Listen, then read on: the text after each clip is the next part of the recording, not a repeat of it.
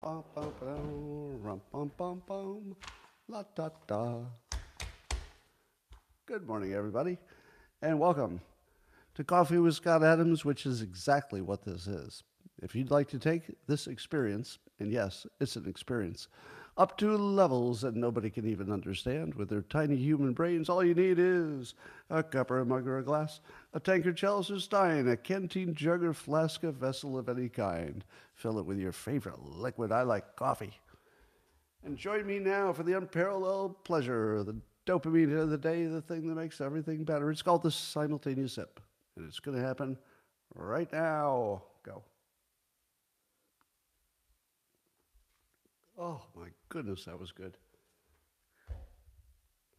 I feel sorry for anybody drinking water when it's coffee time. Well, we got all kinds of stories. I'm going to jump right into them because I know you're people of action, aren't you? You're people of action. There's a new app called the Dignity app that will add clothes back on to semi-clothed women on social media. Somebody said it was a 4chan app, and to me, this is the funniest thing. If if you could add the if you could add the clothes back onto the women online. Now, what I love about this is how much work somebody put into the joke. Yeah, because I don't really see people using it. I can't really imagine anybody's going to say, I'd like to spend some time today putting clothes on women online. But the fact that it actually works and that it's a real thing and that somebody spent all that time to build it, that's the story. The story is about probably one intrepid autist who just said, you know what? I'll bet I could put women back on. I bet I could put clothes back on these women. And then he built it. I assume it's a guy. All right, so I tried to watch a new series. I thought I was going to recommend it to you today. On Netflix, it's called Alexander. It's Alexander the Great. Have any of you made the mistake of trying to watch that? You know what I said to myself? I said to myself, great. It was sort of a documentary movie, and it was going to be about Alexander the Great. And I had a lot of curiosity about Alexander the Great because I don't know too much on that topic. And I thought, oh, this would be interesting. I like my dictators and stuff. And then I thought, finally, I'm going to watch a show that doesn't have any wokeness in it because it's about, ancient times and they can't really change the ethnicities of the people because it wouldn't be very accurate. Well, it took about 60 seconds into the miniseries before it turned into Brokeback Mountain, Alexander the Great version. I swear to God, they turned it into a gay love story. And the Alexander the Great is making out with his boyfriend like 60 seconds into the fucking thing. Now, I don't have any problem with the gay part, but I also don't like watching heterosexuals have intimate moments in a TV show or movie because I get that it's sort of building up who their character is, but that's always the throwaway scene. Okay, there are people they're kissing. I guess that I'm supposed to feel their love as an important part of the story, but they don't really need to kiss. They don't need to have sex right in front of me. They could just be holding hands. They could just say nice things to each other. I get it. I'll piece it together. And, I'm not a prude. I'm about as far away as you can get from being a prude. It's just unnecessary entertainment because it's never like turning you on, right? Like I don't get turned on watching a heterosexual couple make out.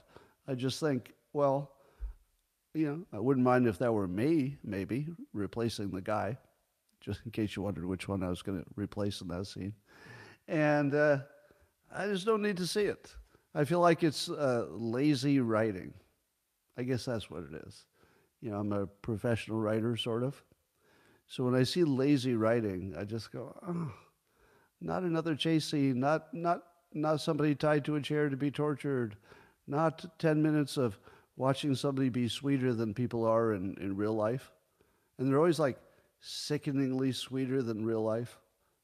Like, ugh. Anyway. Well, here's a evergreen story I'm going to keep bringing up because it keeps helping people. But I keep seeing more evidence from people online that they've experimented with quitting wheat and had tremendous, weight loss and inflammation loss, and all their pain went away and they became more flexible. And that was my experience. And I've recommended that this is the one thing, well, not the one thing, but it's one thing you could really easily test. Meaning you could just try going a month. I think a month is a good number. A month without any wheat. But you really have to go cold turkey. Don't just cut down. I don't think that makes a difference. I think you just have to go no wheat, but also check the ingredients on packages. Because you could easily get yourself a pizza or something and forget that that's wheat. So you have to go to 0, which is not terrible. You could do it for a month, but just see how you feel. My total overall health, tremendously better after a month off of wheat, and I've stayed off wheat. So I had a type of inflammation that was my entire body all the time. So if I exercised, it just always hurt. It just went away. And the only thing I changed was taking the wheat out of my diet. So give it a try. A lot of people say it's making a big difference to them. Tim Pool had a good point about Joe Rogan's alleged $250 million Spotify deal that allows him to be on other platforms like X, apparently. But as Tim Pool points out, if somebody like Spotify is going to double down on Joe Rogan, it kind of proves that that style of entertainment has an economic value that looks like it's lasting. So although people might complain, people on the left might complain that Joe Rogan is so popular and his guests say things they think are not true and provocative, but apparently there's a market for it, a big market. And so I'd agree with Tim Pool that this does suggest that the powers that be are going to recognize the alternative voices, if you can call it that, have value.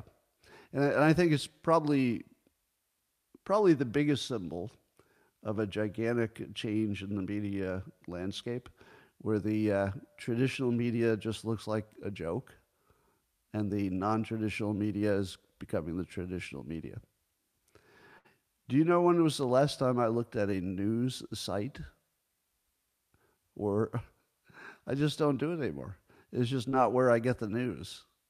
Pretty much all the news I want to get filtered through somebody who knows more than the people who reported the news.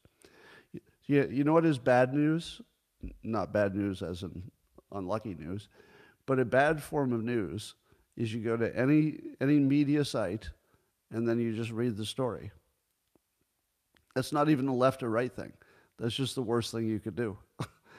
Just go to any media site and read the story. Do you know what's a good form? Go to Glenn Greenwald's X feed and see what he says about the story in that media.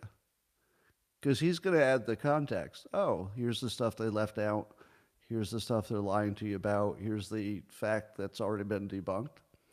So if you show me today's news just from the original site, it's just worthless. Absolutely worthless. But if you show me that same story and you let a Mike Cernovich or Glenn Greenwald or Michael Schellenberger, Matt Taibbi, I could list 20 more. If you let them filter it first, the people who feel they have something to add to the story or subtract from it, then you might have something. But if you're seeing it just on the news site, you're probably just misleading yourself because the news is all motivated. They'll show you what they want to show you and leave out what they want to leave out because they think they have a certain kind of audience and maybe other reasons. Well, Elon Musk continues to be entertaining on his own platform. He suggested that, he said this in a post, Should I make the Texas Institute of Technology and Science real? In other words, should he, just create a college? Now, the reason he asks is because the acronym for Texas Institute of Technology and Science would be TITS. So he's willing to create a college because it would be a funny, a naughty pun. Now, how much money do you have to have before you're willing to create a college just for the pun? No, I'm sure he'd have other reasons for doing it, but I feel like the pun is a lot of it. Yeah, I couldn't love that more, frankly. And then he said it would, of course, have advanced social studies, too. Advanced Social Studies, ASS. Oh, so he would build the Institute of Tits and Ass. I could not love this more. I couldn't love it more. I don't name anything I will like more than this. You start with just the basic story. The idea that Elon Musk could get involved designing a institution of higher learning. I'm already on board, all right? I'm not just on board. I'm like jumping up and down on board. Really? Elon Musk might want to solve the biggest problem in the United States and maybe the world, that our education system, morphed into something horrible, and maybe he could fix it because he seems to be good at fixing stuff. I mean, that alone would be amazing, but if he names it something obscene, well, I couldn't love it more. I could not love it more. Well, a famous rapper and actor 50 Cent is coming out a little bit pro-Trump. He says maybe Trump is the answer because he's blasting New York Mayor Eric Adams, and he's not so happy about the migrant crisis. So he said, he's just like, I don't even understand all this stuff. He says, he can't explain this. He's talking about the migrant crisis in New York. Can't explain this. I'm stuck. Maybe Trump is the answer. So there you go. Now, how many black voters do you think will actually consider Trump? I worry that I'm in a bubble, and just because a few notable people like Snoop Dogg recently said a positive Trump thing, how much of a bubble am I in? Is this a real thing? Because I feel like I don't want to get ahead of the reality. I feel like there's certainly some prominent people who have said pro-Trump things that you didn't expect. That's real. But I don't know if they represent much in the public. I don't know if this is a 2% change or a 5% change or what this is. But I will dovetail this into my story about, you all know that, it wasn't long ago that the Great Replacement Theory, that the immigrants were being brought into the country to replace Americans. And usually it's white Americans who think they're the ones getting replaced. So that's the theory. I'm not saying that I buy into that theory. I'll just say it exists. But Elon Musk is buying into it hard, at least in its current form, which is the open borders. And there does seem to be plenty of solid evidence that there are people who are doing this for political reasons.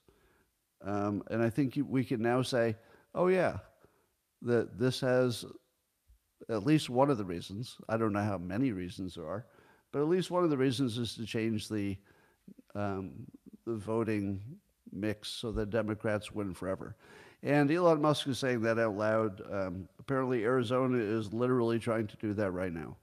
Arizona is trying to make it so that there's a push to make it legal for non-citizens in Arizona to vote only in the presidential election. That's pretty clear, isn't it? That they only wanted to vote in the presidential election. That's literally just about Trump. And maybe the future, but that's pretty obvious. Ann Coulter points out that back in the 90s, I guess there was some Democrat who was saying it directly. If we open up immigration, I think during the Kennedy time, there was talk about using immigration to increase the percentage of Democrats. So Democrats have been talking about immigration as a way to gain power since Kennedy, and in writing, in a way that we can verify this is an actual conversation. Now, I had my take on it prior to the Biden administration is that although there was a lot of illegal immigration, I didn't really think people were doing it primarily for that. I always thought it was more economic. Both economic on the migrants' parts, but also economic on America's part because we needed workers, and it was just sort of a sketchy way to do it to get them. But now I fully buy in at the current rate, and given that the administration is clearly letting people in intentionally, there's certainly no more mystery about whether they can't do it. Oh, there's no way we can stop them because of the laws, and I don't have any power. Even Bill Maher was mocking on his show Friday night, was mocking the people who don't understand that Biden could stop the border invasion anytime he wanted. Like and the important part here is that Bill Maher, deep in TDS on a lot of issues, has found his way out, at least on the border issue, right? That doesn't make him pro-Trump. But he certainly understands that Trump was right on the border. And that's pretty big. So, yeah, I think at this point we can say it's exactly what it looks like. It's a play to tip maybe tip Texas, which would be the big one, maybe Florida. But I love the fact that Texas's response is to ship them to places that were already so blue that it made no difference to any elections. That's pretty clever.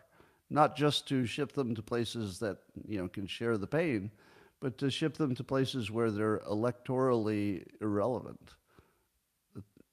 It's pretty smart. Send them all to New York and Chicago, and you don't lose anything vote-wise.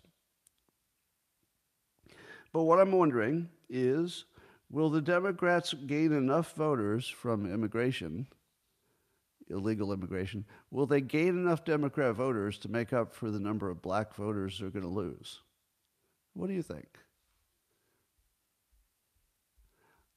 I don't know. Because I feel like black voters are largely locked in, because everybody is. It takes, just a miracle for anybody to change who they vote for. But some. If I had to guess, there might be a 10% movement in the black vote towards Trump. Maybe 10%, tops. So you got 10% of 13% of the country, right? Maybe 1.3% difference. Could be enough to change the vote. But then what about the illegals? So we got 10 million illegals. Let's say you've got 10 million extra. We might have 25 million, who knows? But if you had 10 million illegals, how many of them are going to vote? I don't know. So you got, there's not that, well, let's say it's about the same number. Let's say the illegals and the number of legal, black citizens of America are roughly the same. Are they? Are they about the same? I think it's in the same neighborhood. No, it's not the same. Well, immigration isn't 25% of the country. All right. So we'll argue a little bit about the numbers, but my question is, does anybody understand the push and the pull, the net of this?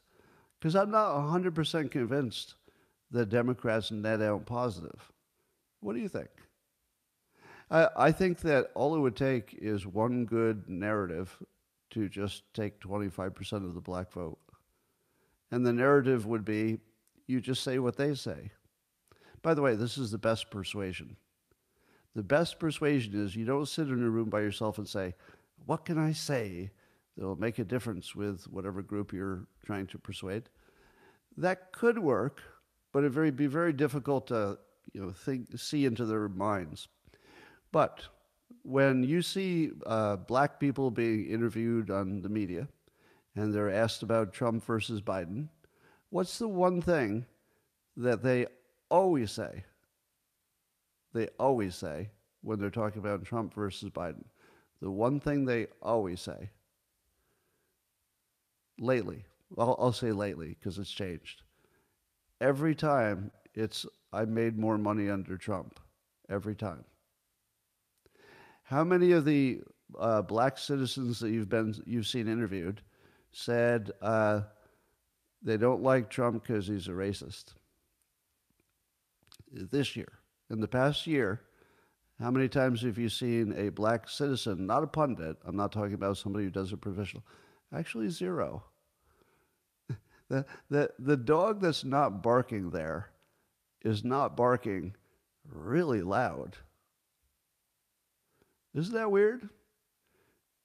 Can you find me a citizen who's not a professional, not a pundit, and let's say not an academic, not somebody who writes and talks for a living, just an actual citizen, and just ask them if they think that Trump is a racist compared to Biden?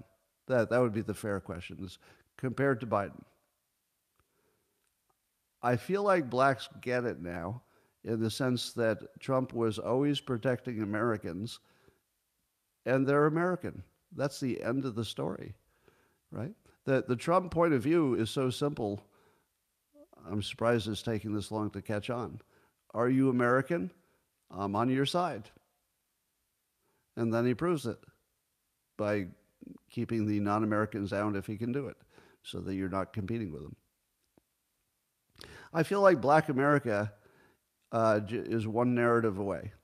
And even though I say this jokingly, it's literally true in a sort of indirect way. It's literally true that the immigrant situation has eliminated the possibility of reparations. Would you agree? Now, you might say to yourself, well, Scott, there's still that one place that's going to do it anyway. And that's probably true. But that conversation is largely tabled, in my opinion, because of the money we're spending on the migrant population. Now, you could say to yourself, but Scott, didn't you tell us that money is fungible and that's not how it works? And just because you're spending money on one thing, that doesn't mean you couldn't spend money on another thing if you wanted to. You could always run up your debt, whatever. And that's true. But we don't treat it that way in the real world. In the real world, we treat it like it's a limit, even though it's not. So if I were black and I thought the country owed me more, be it better education, some kind of change in urban laws or policing or something, if I thought I wanted something and I saw that 100% of the attention of all the authorities in the government is to the migrant class, which is what it feels like. It's not the case, but it feels like that. I'd be voting Trump so fast. But I can't put myself in the heads of other people, so I guess we'll just have to find out how that goes. Here's some updates. Nikki Haley was on Saturday Night Live. I guess she played somebody in the audience who just asked a question of the person who was playing a Trump person. And the thing that caught me was that her thing on Saturday Night Live was to mock Trump, of course. And then she tweeted, that Trump probably doesn't stay up that late, but, he'll be tweeting angry things at her when he sees Saturday Night Live. And I thought, do you not know anything about Trump? The one thing we know about him for sure is he does stay up late. Like, that's like saying he doesn't golf. Did you not notice he kind of golfs? And he also stays up late. So that was a kind of a weird thing to say about him. But here's what I got out of that. Nikki Haley only exists because Trump exists. Doesn't it feel like that? Now, you can imagine if there was never a Trump that she may have risen in politics anyway, because she's capable. But I feel her entire existence is only based on Trump. She's defined by Trump. What a terrible place to be. Isn't that a terrible place to be in life? That who you are is defined by another person you don't even like. You're not even defined by your own anything. You just, compared to Trump. So that's just a weird situation. Well, Harvard is still stupid. They've invited a radical Palestinian speaker who has defended the Hamas massacres. So Harvard's actually got a speaker who said something along the lines of October 7th was totally normal, and you got to expect people to defend themselves. That's what she said. And they're like, well, that'd be a good speaker. Now, do I think that she should be allowed to speak? Absolutely. Absolutely. Free speech. Do I think that this is a good decision by Harvard? Well, it doesn't seem like it, because I'm pretty sure they wouldn't allow the competing message to be there. Or if it was, there would be so many protests that, it turned into a mess. So, yeah, that's a little bit of problem managing their reputation. So Harvard still looks stupid, but maybe not as stupid as my state. There's a story in the San Francisco Chronicle, which used to be a newspaper. I don't know what it is now. But the San Francisco Chronicle was the last big paper to pick up Dilbert. They just weren't convinced. They just couldn't be convinced. Yeah, they wanted to hold out. Anyway, so the Chronicle is garbage. But anyway, they report that Hayward, town just down the street from me, says that they had an elementary school that was struggling with their low test scores. So in order to help things, they spent $250,000 of federal money for an organization called, and I swear to God, this is the actual name of the organization, Woke Kindergarten, to train teachers to confront white supremacy, disrupt racism and oppression, and remove those barriers to learning. So that was their response to the low test scores, is to teach the students to be more aware of white supremacy. Now, you're probably saying to yourself, wow, that probably helped their test scores, huh? So let's check in on the test scores, because once they've addressed and confronted white supremacy, I would expect those test scores to start zooming up to the sky, and update is, yeah, the test scores went down. Well, nobody saw that coming. I mean, how could you even see that coming, really? I mean, because if people are stupid, I thought the antidote to stupidity was more wokeness. Am I wrong? Did I have that wrong the whole time? That if your kids are not performing, they're not woke enough? And maybe it's the white supremacy that they haven't fully confronted? It made so much sense to me, I'm surprised it didn't work. Because on paper, it looks so right. Have you noticed that? These good plans on paper? For example, take our border situation. On paper, the idea of opening your borders and rewarding people from all over the country that we can't vet by the multi-millions, on paper that seems like a terrific idea. But then, sometimes reality gets in the way, and it's not really working out in reality. But on paper, doesn't that sound good? Let all the strangers in from the prisons and anywhere without checking, on paper it sounds great. So you can understand why you get caught by surprise. Yeah, and weirdly, woke kindergarten didn't make as much difference as it does on paper. On paper it seems like a good idea. How about the military action over there? Well, again, you tell me, is this not a great idea? So we got this problem with the Houthis and the proxies, attacking American interests overseas. I don't know if there are interests, but we have people there.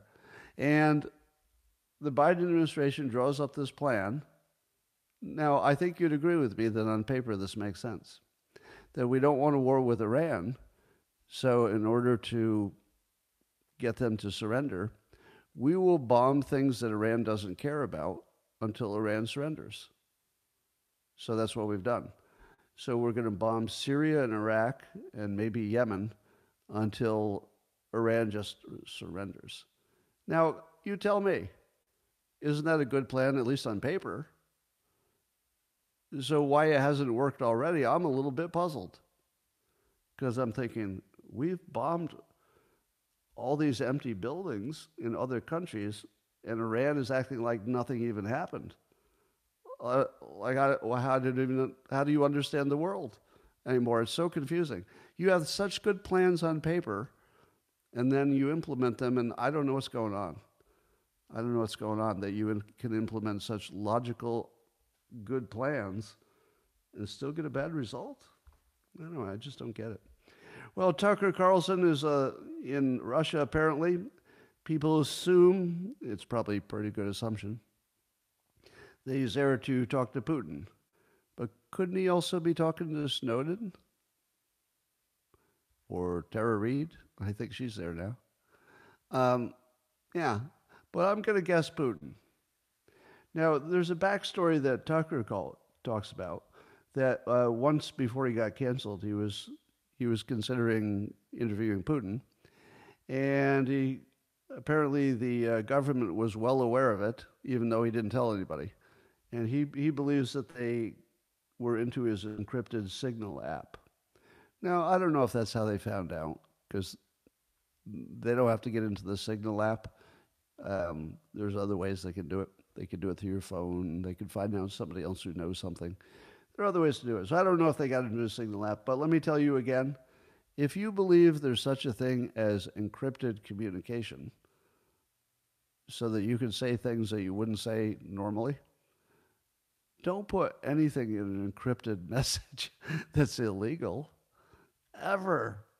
There's no such thing as a message the government can't get. In fact, if you were the CIA, the first thing you do is you take over these little encrypted apps, because that's where all the good stuff is. It's the first thing you do, is you'd get control of any company that was trying to put all the crooks in one place, right? Wouldn't you go there first?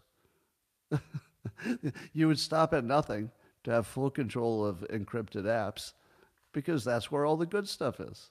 Is that? Let me explain it to you in the narrative that I'm trying to use here. On paper, doesn't that sound like a good idea?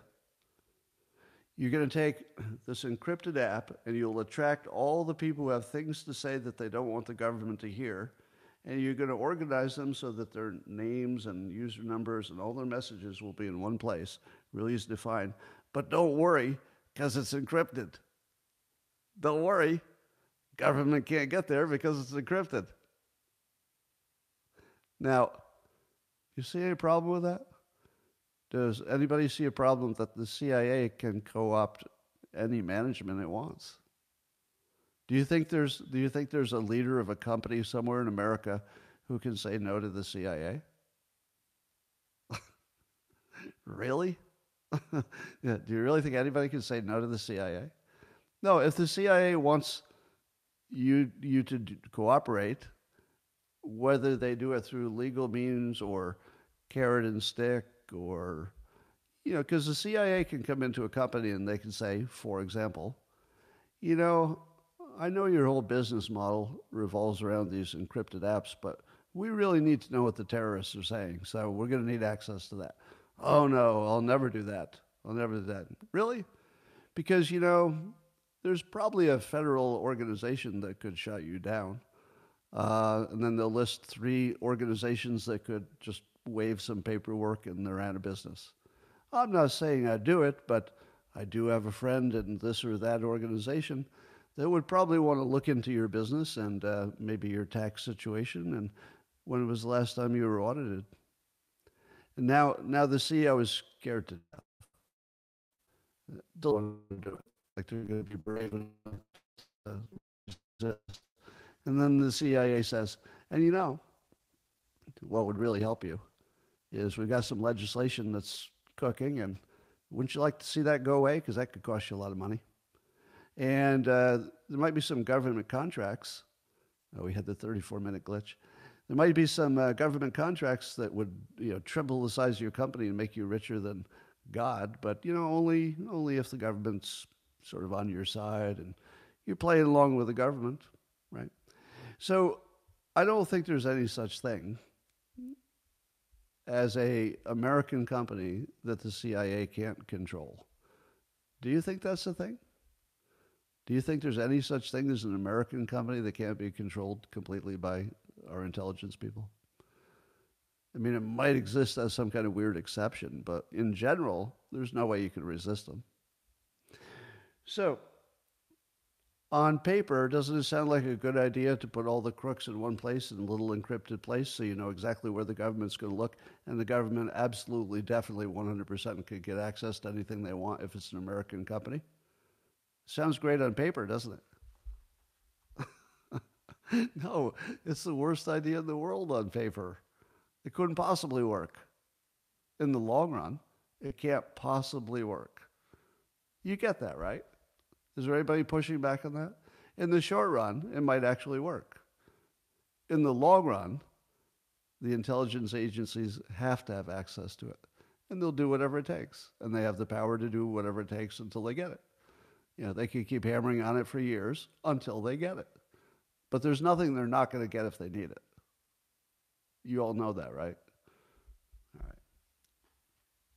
I love when I see Sam Harris is trending on X, because I know it's just going to be a bunch of people insulting his intelligence. And I've decided to find entertainment in it. Here's what you'd never see if Sam Harris is trending on X. Oh, look, I wonder what that's all about. Click. Wow, some people are saying some good things about Sam Harris. Well, there's a good take. Yeah, I can see why he's trending now. He's got a good take on that topic. Not lately. Poor guy. He's just getting shit on by absolutely everybody on X. I don't see anybody supporting him at this point. Now, that has more to do with the X platform. But even Elon Musk posted today, because there's yet another Sam Harris clip that people are calling stupid. He says, Elon Musk says, Sam Harris's mind has melted into goo. How would you like to wake up in the morning and find out that the smartest man in the country and the richest just insulted the quality of your brain on the platform that he owns? I don't know. I just thought it's funny. All right. So, two stories. California's got these hurricane force winds that are supposed to be coming. At my house, apparently my force field is holding because I just got a little sprinkle of rain that we needed. So I don't know where all this flooding and hurricane rains are going to be, but they say somewhere in the state. Now, of course, you also know the story about the migrants who beat up the cop in New York City, and then allegedly they got on a bus and headed to my state, California. Yeah. And they went to San Jose, where they were immediately swept away by a flood and a hurricane. No, that didn't happen, but you wish it did, because you're bastards. You're all terrible. All right. I asked my smart Democrat friend, who I often mention, because he fascinates me because he's, smart and he follows the news. But his opinions look like somebody who's not smart and has never followed the news. Yeah, it's just the worst case of TDS you've ever seen in your life. So I use him to test things. I checked in with him recently because I wondered how in the world he could not be like 50 Cent and Snoop Dogg at this point, right? And say, the open borders and all that stuff, well, you're going to have to give Trump a second look, right? But I thought by now, surely, my smart Democrat friend would say, okay, Biden did a few good things I liked. I would expect that. I'd expect him to say that. And then, but given his age and the open borders and the wars we're getting into, I got to admit, maybe Trump got a few things right as well. That's what I was expecting. You know what he said? I'm paraphrasing. But he told me I should spend more time reading the New York Times instead of all that fake news that the Republicans are feeding me.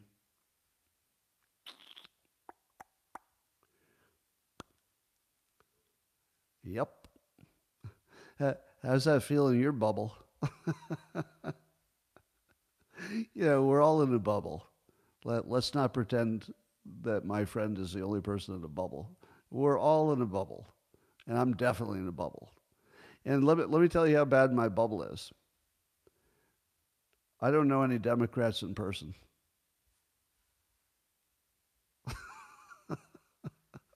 No, I'm sure I do, because my friend, but I haven't seen him in a long time, right?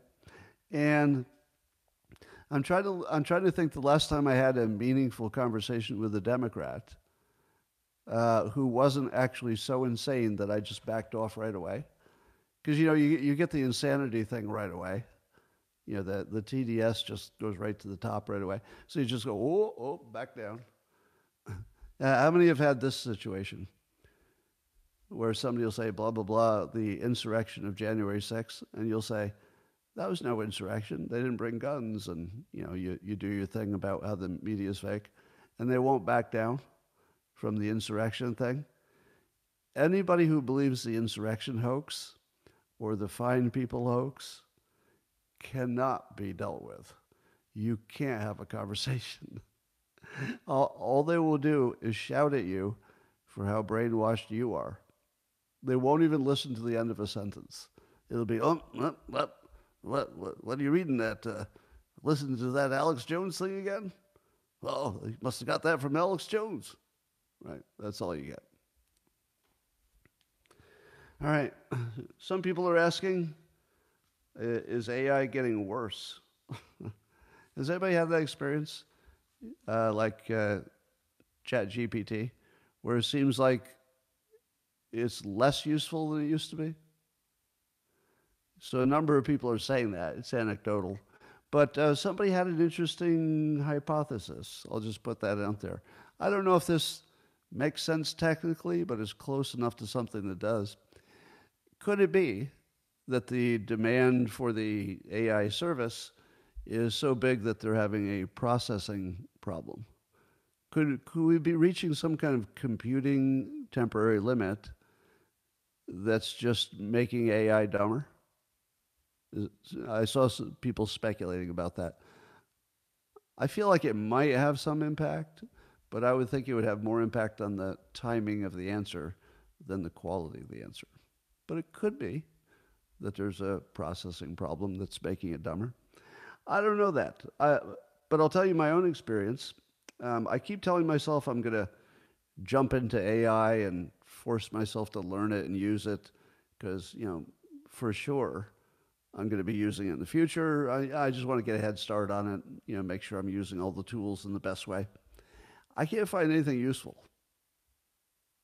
Like I keep thinking, I'm going to find a thing that, works for what I do, and then I'll just keep using the thing because it'll be so useful I can't not use it, like a smartphone. I have not found that yet. I've done quite a few things, but I can't use it to look for information.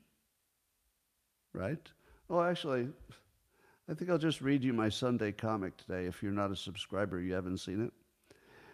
But I handle this in a Dilbert comic that you can see if you subscribe on the X platform, or if you are on Locals, you can see it. So I'm just going to read it to you. It's Mordak, the preventer of information services, and he comes into the room to talk to Dilbert. And Mordak says, I've been asked to ensure we have proper safeguards on the AI you are creating. So here I'm imagining that Dilbert is creating an AI for his company. All right, so he wants some safeguards. And Dilbert says, such as? And Mordak says, well, you don't want any sexual content or fake news. And Dilbert says, right. And Mordak says, and you don't want AI to be a bigot. And Dilbert says, obviously. And Mordak says, you don't want AI to have opinions, and it has to stay away from facts, too, because it hallucinates. And Dilbert says, good point.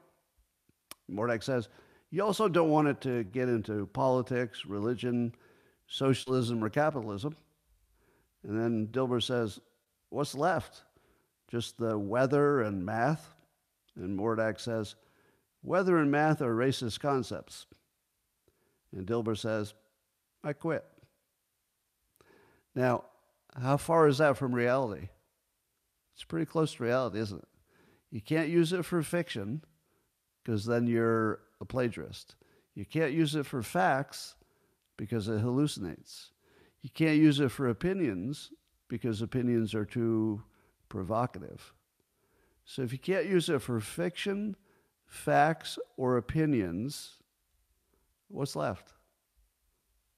The weather, which you don't need it for, or math that you don't need it for. I guess it's good for writing code.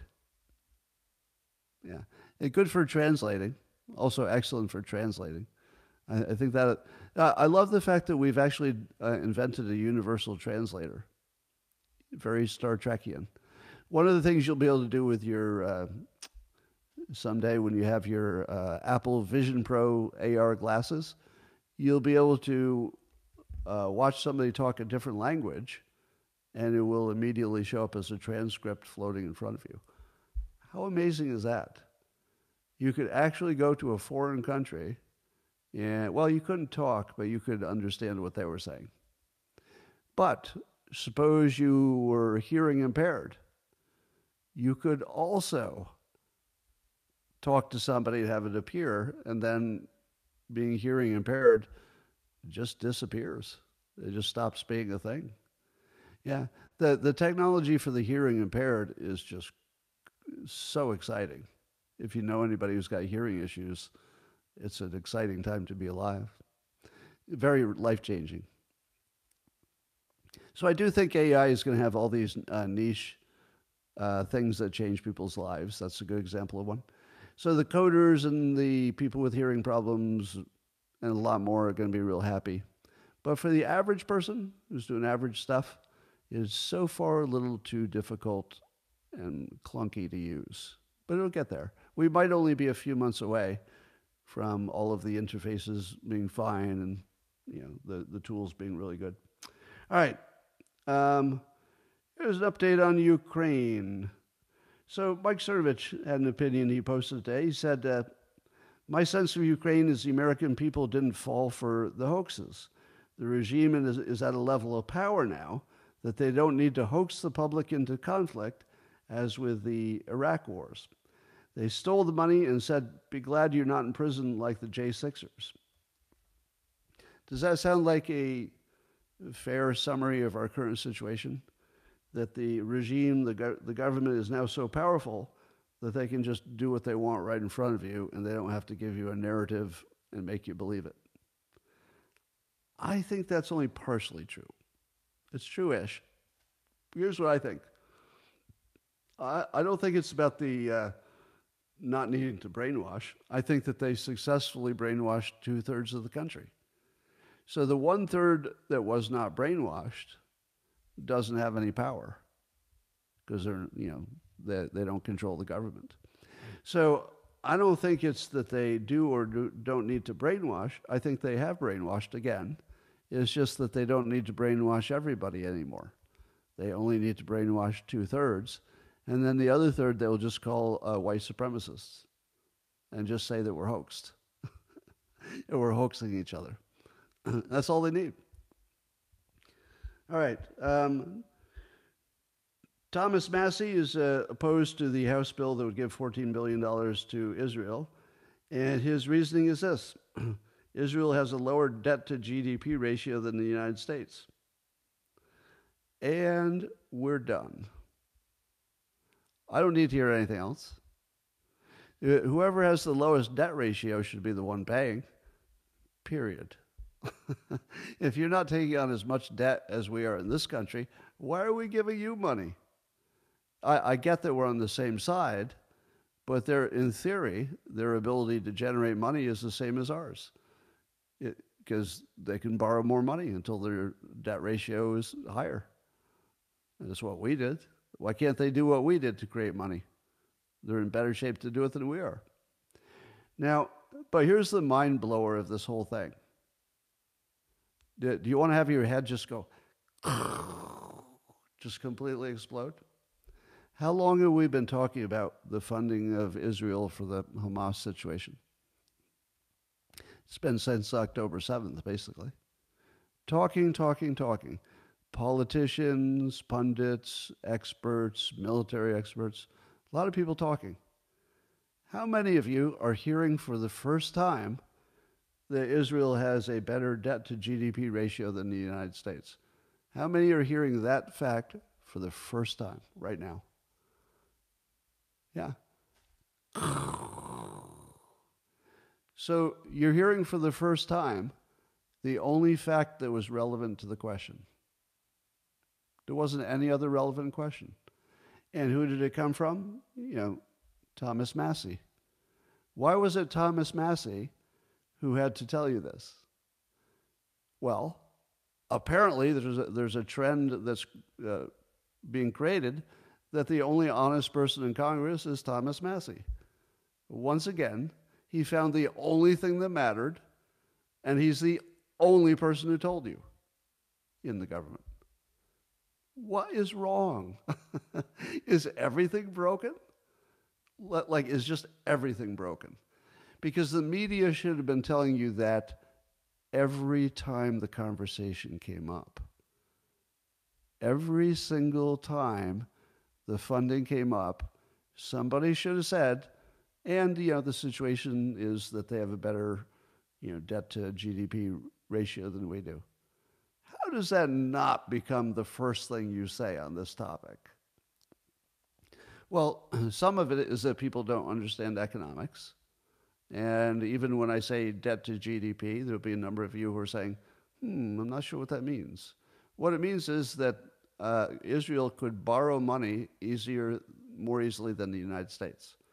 They have better credit, essentially. Now, there's more to it than the ratio. It would be their long-term prospects, the risk involved. There's other things. But I just think we should be hard no to giving money to anybody who has a better debt to GDP ratio. That they should be giving us money, literally. Anyway, so I remind you that I'm fully supportive of Israel doing what it needs to do. I just don't think they need to do it with our money. That's a separate question. And by the way, this is a good little general lesson. In the world of financing, and this is hard to understand the first time you hear it, you should separate the question of whether you do something or not from the question of how to pay for it. And that's completely counterintuitive, isn't it? It's counterintuitive. Because you say, but wait, the ability to pay for it, that's like central to the question of whether you do it. The most basic question is, can you pay for it? And how? Otherwise, it's not even in the mix. Nope. Do it the other way. Now, in business, the reason you do that is that first you have to decide what a good idea looks like. And then secondly, if it's a good idea, you can always get it funded. In the business world, the established business world, this is different from a startup. But in the established business world, you can almost always get money for a good idea. You can borrow it. You could, issue some more stock. You could take it from another part of the company that didn't need it as much. But in the real world of a big company, and again, just limiting this to big companies, you can always find the money one way or another if it's a good idea. If it's not a good idea, then you don't need money either way. So first you say, is it a good idea? And then separately you figure out, can you pay for it? But with the Israel funding, we haven't done that. We should have said, is it a good idea for Israel to do what it's doing and for us to like it and support it? Let's say you decided yes. Separately, then you say, well, how would they fund that? But I think we put it together. It's like, do we support Israel? Well, then we give them money, right? Support is money. Got to support them with their money. We've conflated two things that should properly be not just in the same conversation, but you should force them apart. They should be forced apart. And then it's a cleaner way to analyze something. Just treat the financing as a separate question. And that is what Thomas Massey is doing. And Thomas Massey, again, proves that he is just about the only useful person in Congress who's telling you the truth and looking at the important stuff. In the same way that I tell you that when I see that there, that Bill Maher is trending. Do you know what I think? I think, oh, Bill Maher is trending on X because he said something that's common sense that will be shocking to Democrats. Sure enough. Sam Harris is trending, as I said, and I know it's going to be about people calling him stupid for some TDS opinion. Sure enough, right? But then you see Thomas Massey trending. It's almost always because he's the only person who told you the truth, and he's the only person who figured out what was important. The trend is really solid. Like, Massey's never trending because he was stupid. Ever. That's always the better idea. And people are like, oh, hadn't thought of it that way. That's actually smart. So I guess there's been over 30 attacks on the Houthis in Yemen. Does anybody have the same curiosity that I have? How many Houthis are there? How hard is it to destroy all of Houthiville? I mean, seriously, you look at a picture of it, there's not even a tree that they can hide behind. There's not even bushes. It's basically just a big forest with a bunch of Houthis on trucks with missiles and shit. How long does it take to kill them all? I'm not saying we should. I'm just saying, are there millions? Hundreds? Tens of thousands who are armed and have missiles? I feel like finding the missiles shouldn't be that hard, assuming we have surveillance on them. It's not like they have a lot of cloudy days. We should be able to see what's happening over there pretty easily. I feel like what we need is a swarm approach where we just identify all the targets with satellites or whatever, and then we just send 20,000 drones over and they all blow up one different thing. We'll get there. But at the moment, our idea of sending 36 missiles into Yemen seems like it wouldn't make no difference whatsoever. And they're still attacking, so it didn't make any difference. So there you are. The Houthis are still blowing ships. There's a lot more Houthis than you would guess. How many are there? I'd ask AI, but it would lie to me. There are millions, but how many of them are military? Estimated 200,000 fighters? Or 200,000 population? I just don't know if there is Yemen highly populated, or is it sparsely populated? I don't even know that.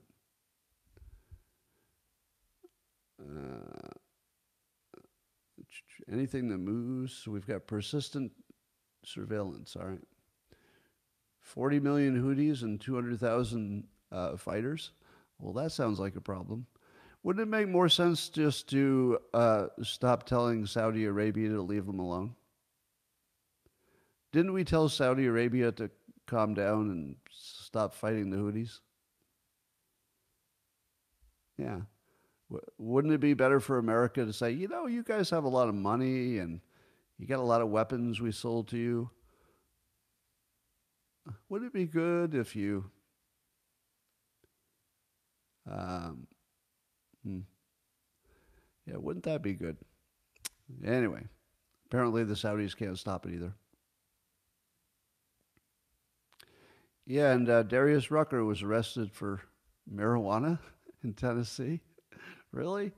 You can get arrested for marijuana in Tennessee? Tennessee and Texas are just so close to being acceptable. But you're going to have to fix that marijuana stuff.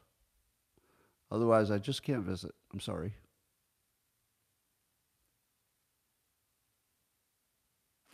All right. Obama helped Saudi attack Yemen as an apology for the Iran deal. That's what you think? Maybe. All right. Ladies and gentlemen, I believe I've done everything I need to do on this fine Sunday. I don't know what you're doing if you're not watching football, but I'm sure you'll find something to do. If you're in California, make sure you stay out of the floods and the hurricane winds they tell us are coming. The Pineapple Express. And I will talk to you tomorrow on the X platform and Rumble and YouTube. Thanks for joining.